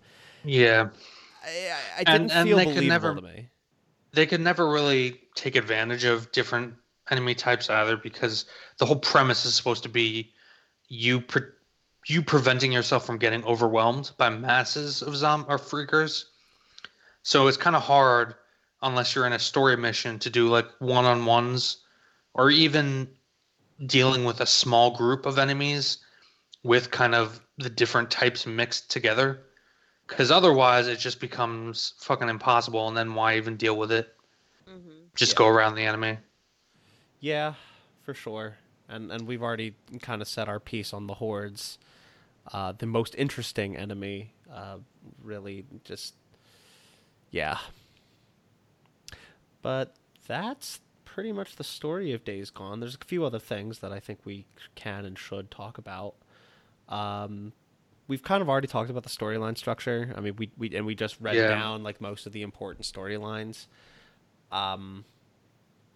Delilah, you said this really early on, and it rang true for me as Jason and I lagged behind your progress in the game.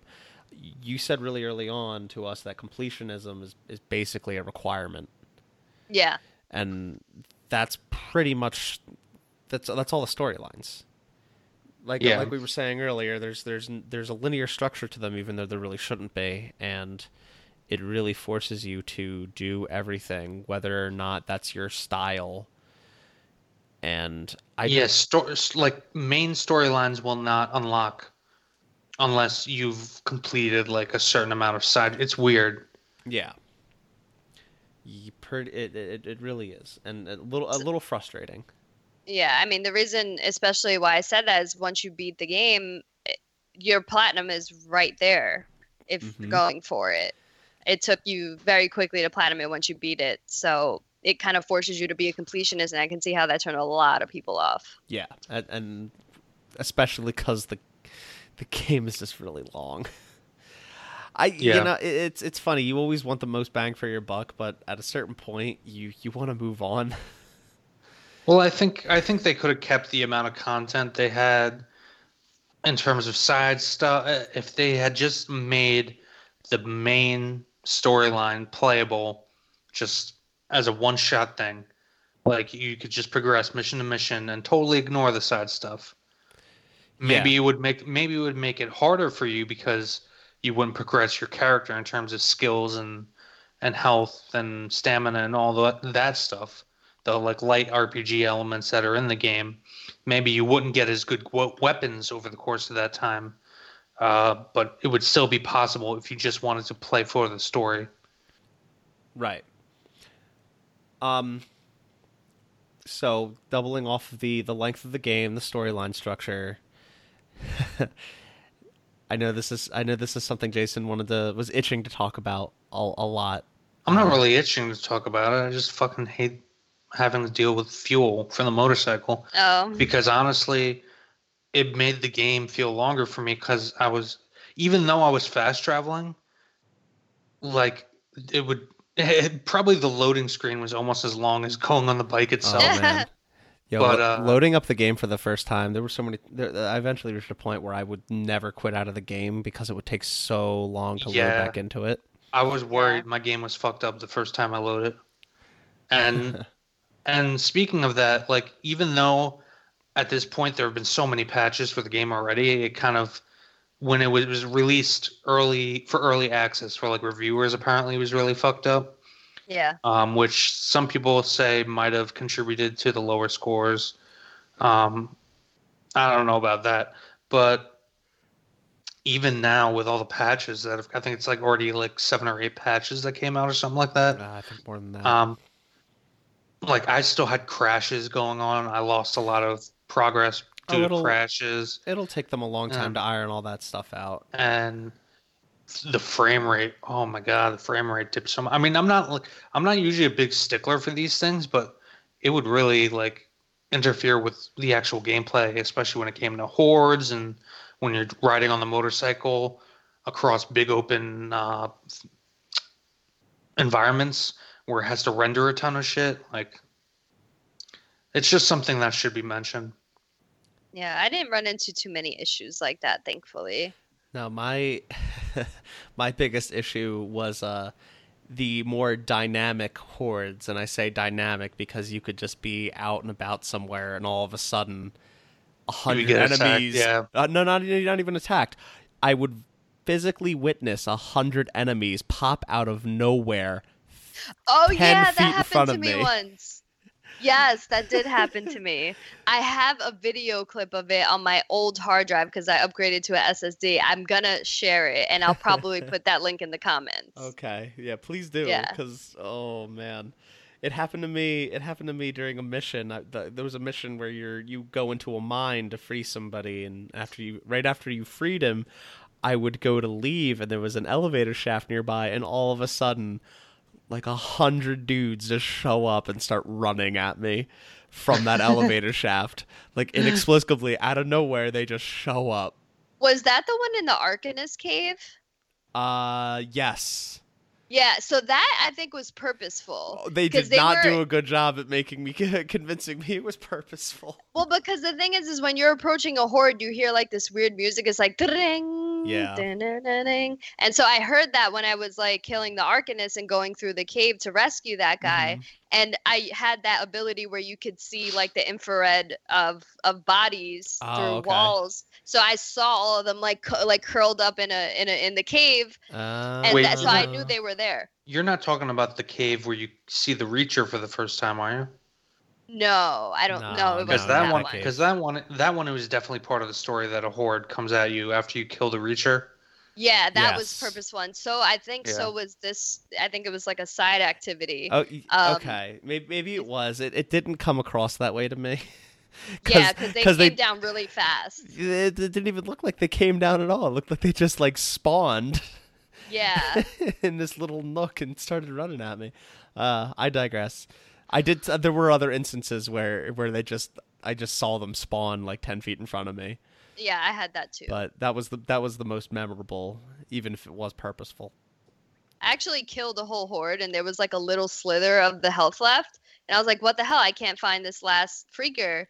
And then my game like bugged out, and then all of a sudden, all 100 of them spawned right next to me, and I was like, "Oh my god, I have to upload that video." No. So go ahead, Jason. I was just gonna say. So anyway, Mark. Oh. Okay. The So fuel management? I loved the fuel management. Me too. Jason, all you got to do is pump gas every now and then, man. Stop fast traveling everywhere. So fast traveling, I feel like took more fuel than actually driving somewhere. Probably did. Yeah. Maybe. Jason's not especially having any of it. I just felt like it didn't really add anything to the experience for me. For me, it It was made more. me shook. It was more annoying when I ran out of fuel and then I had to run around and find somewhere to get fuel. And it would just be like a waste of 45 minutes an hour. I never had that problem because I took care of my bike and refueled it when I saw it was getting low. I will say that towards the late game, when you upgrade your fuel tank, it becomes far less of a problem. Yeah, but also there's fuel tanks everywhere. As long as you see houses and cars, there's probably a fuel tank. See, So that like wasn't- whenever I was on yellow, I would make sure to go to like wherever I saw houses and stuff See, and look that around. wasn't my experience. For some reason, I could only ever find them at gas stations. Oh, I was Mm. having a real hard time finding them in like houses and shit. Did you? Yeah. Were you I wearing would your glasses? I would constantly get fucking rags and sterilizer, which I always was in full supply of, but I would never actually get anything I needed. Yeah. And I wasn't even. And Jason, when I mentioned like the thing that you really want to talk about, I wasn't even talking about fuel management. I was talking about open worlds. oh. Oh. Yeah. I know this is a hot just- topic for you. No, I'm just kind of sick of open worlds unless you're actually going to take the time to design a map that's not even necessarily fully open, like something more in the vein of a game like the recently released God of War, where you can kind of explore the world, go back and forth between different areas, you learn more about it, become more familiar as you go through it. It's not completely open. It's relatively big, but It's not open, but it's open-ish. yeah, open-ish. Yeah. Yes, I'm sick of open worlds that are just big open expanses that you don't even end up experiencing most of it, unless you spend hundreds of hours exploring and going through every nook and cranny for no real reason. Like, I felt like, especially the northeastern part of the map, I almost never, if ever, really went to it. I don't know. I felt like this game would have benefited, not necessarily being a strictly linear in the sense of like a Naughty Dog game, but more like God of War. But again, that goes along with me believing that in terms of the content of the narrative, it should have been cut in half and focused more on the conflict between Lost Lake Camp, the militia, the differences in philosophy between the Colonel and Iron Mike. I agree with Yeah. you that the narrative could have been more straightforward, especially for people like you who are kind of sick of open worlds. And I am too sick of open world games. I kind of wish they would have less of them. But I feel like for a game like Days Gone, it was beneficial, especially because of the hordes. But yeah, I do wish there were generally less open world games so that we don't feel so fatigued when we finally do get one. Yeah. Okay. I don't know. I keep going back and forth of like, it's an open world game. I can't imagine any other way they would have done this game in terms of how they structured the narrative and how the open world works with it. But at the same time, I do wish it was somewhat different. It's just they tried to pack too much in. I feel like Yeah. I can see why this game took so long to develop now. Yeah, and transitioning from that, one of the last few things I want to talk about before we end it here, you talked about packing stuff in. We got for side content, more side content than what we've already talked about. We got those Ripper camps, we got ambush camps, we got Marauder camps.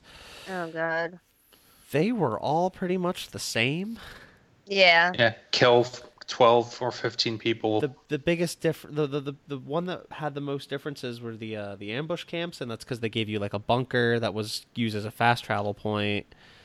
And you would usually get a reward. The only helpful thing I thought was the maps that Yeah. kind Yeah. of cleared out the area, or cleared up the area on your map so you could see exactly where everything was. But you would also be rewarded with recipes for crafting. But I always felt like I would get recipes I already had, You'd like get from the main quests. you'd get recipes you got recipes for things like you were able to craft things, but there were some things that I was like in full supply of by the time I got the recipe because I just found them. Like I found not frag grenades, pipe bombs quite a lot before I got the recipe for them. Oh no, yeah. And So then I agree with that, but I'm saying like I would be rewarded a crafting recipe from like completing a main quest line, and then I would get that same crafting recipe from a bunker. oh, that might have just been a coincidence. Yeah, Might have been two things that were like really closely named or something. Like the maybe, proximity mines and the proximity bombs, which I maybe still am not really sure what the difference was. one of them you trigger. I think Oh, like you actually hit a button to trigger. okay. I guess Yeah. that kind of shows how much I use those in my playthrough. Um, yeah, I think at one point, there was a Marauder camp that they straight up called a Marauder camp that had Rippers. They just used those two like definitely interchangeably, and it just Yeah. what's the point? What's the difference? There is none. And there were a lot of collectibles. Some of them were interesting. Most of them weren't. I No. like the whole. This is more a design thing. I like when you pick up a collectible and there's like a thing on the screen that says, "You got this. Click this to view it," and then you can go right in there. That is more so gonna prompt me to actually read what it has to say. Like Uncharted. Yeah, like Uncharted to view the treasures or to read notes or something. The Last of Us lets you read notes and stuff like that. A lot of games, function that way, and this one didn't. You'd pick up a tourism pamphlet, and I'd have to go into my menu, go to collectibles, go to the thing, find the Yeah. thing, and then view it if I wanted to find out more. And Yeah, I didn't even bother with that kind of shit. they had those the landmarks, and I would have totally loved to read about them if it was just more accessible in the UI. Yeah. So it really just seemed that's another thing that seemed like an afterthought. Oh, we're an open world game. We should have collectibles, right? Hmm. So, there's one more. Do you guys have anything else? There's one more thing I want to bring up. No. One last question I want to pose. We're getting a sequel. Hmm. Like we 100% are. Game sold really well. We got that fucking ending. Delilah, I'm sorry. I know you like it, but that fucking ending. Um, I yeah. wish we weren't. I mean, not that I don't want Sony Bend to like be closed down. I'm glad Oh, that I want they to. sold well. They sold well. I kind of. I absolutely want to see what they're capable of, which is why I'm posing the question, because we're gonna get a sequel to this game. It's pretty much a given. What would you guys want to see different? What would you want to see change from this game to that one? I think less like fluff, like the Yeah. Marauder camps and all that shit. Less Nero checkpoints, like maybe another way to upgrade your stamina and health, or Yeah. less of them. Completely different character and settings. I would actually like to see them follow Captain Curry, see where he goes, he ends up. It'd actually be cool if like it took place in like Reno, in like a desert environment. Um, with freaker hordes, I would like to see them again focus on the hordes, be more creative with it, set up combat scenarios like defending a fixed position against an attack by a horde, with other NPCs at your side. Don't always make it like you have to go in by yourself and take on this horde by yourself. Yes, obviously you want scenarios where you also can use stealth and lay traps and be smart with it, but yeah, I think I feel like these characters, I don't think there's nowhere really they can go with them. I don't think. Okay. I personally, I would. I agree with Delilah, less fluff, but mostly I want them. I like that. I really like that storyline idea. I just want it to be refined. I don't want it to be like, yeah, you have these storylines and they all have their own separate progression, but it's all linear anyway, so it doesn't really matter. No, I want something that's a little more dynamic, that lets you focus on the stories that you care about, and how somehow they can work out the narrative so that works in a logical way. That's really what I want to see from a sequel. Maybe have actual choice making in the story. Maybe you have multiple camps, but your relation with one might affect your relationship with another in storyline affecting ways, similar to how like you'll see a Bethesda Fallout game, or really any Fallout game, might have a few factions tied to the main storyline, and you kind of navigate between them, and ultimately the ending will depend on which one you ultimately side with.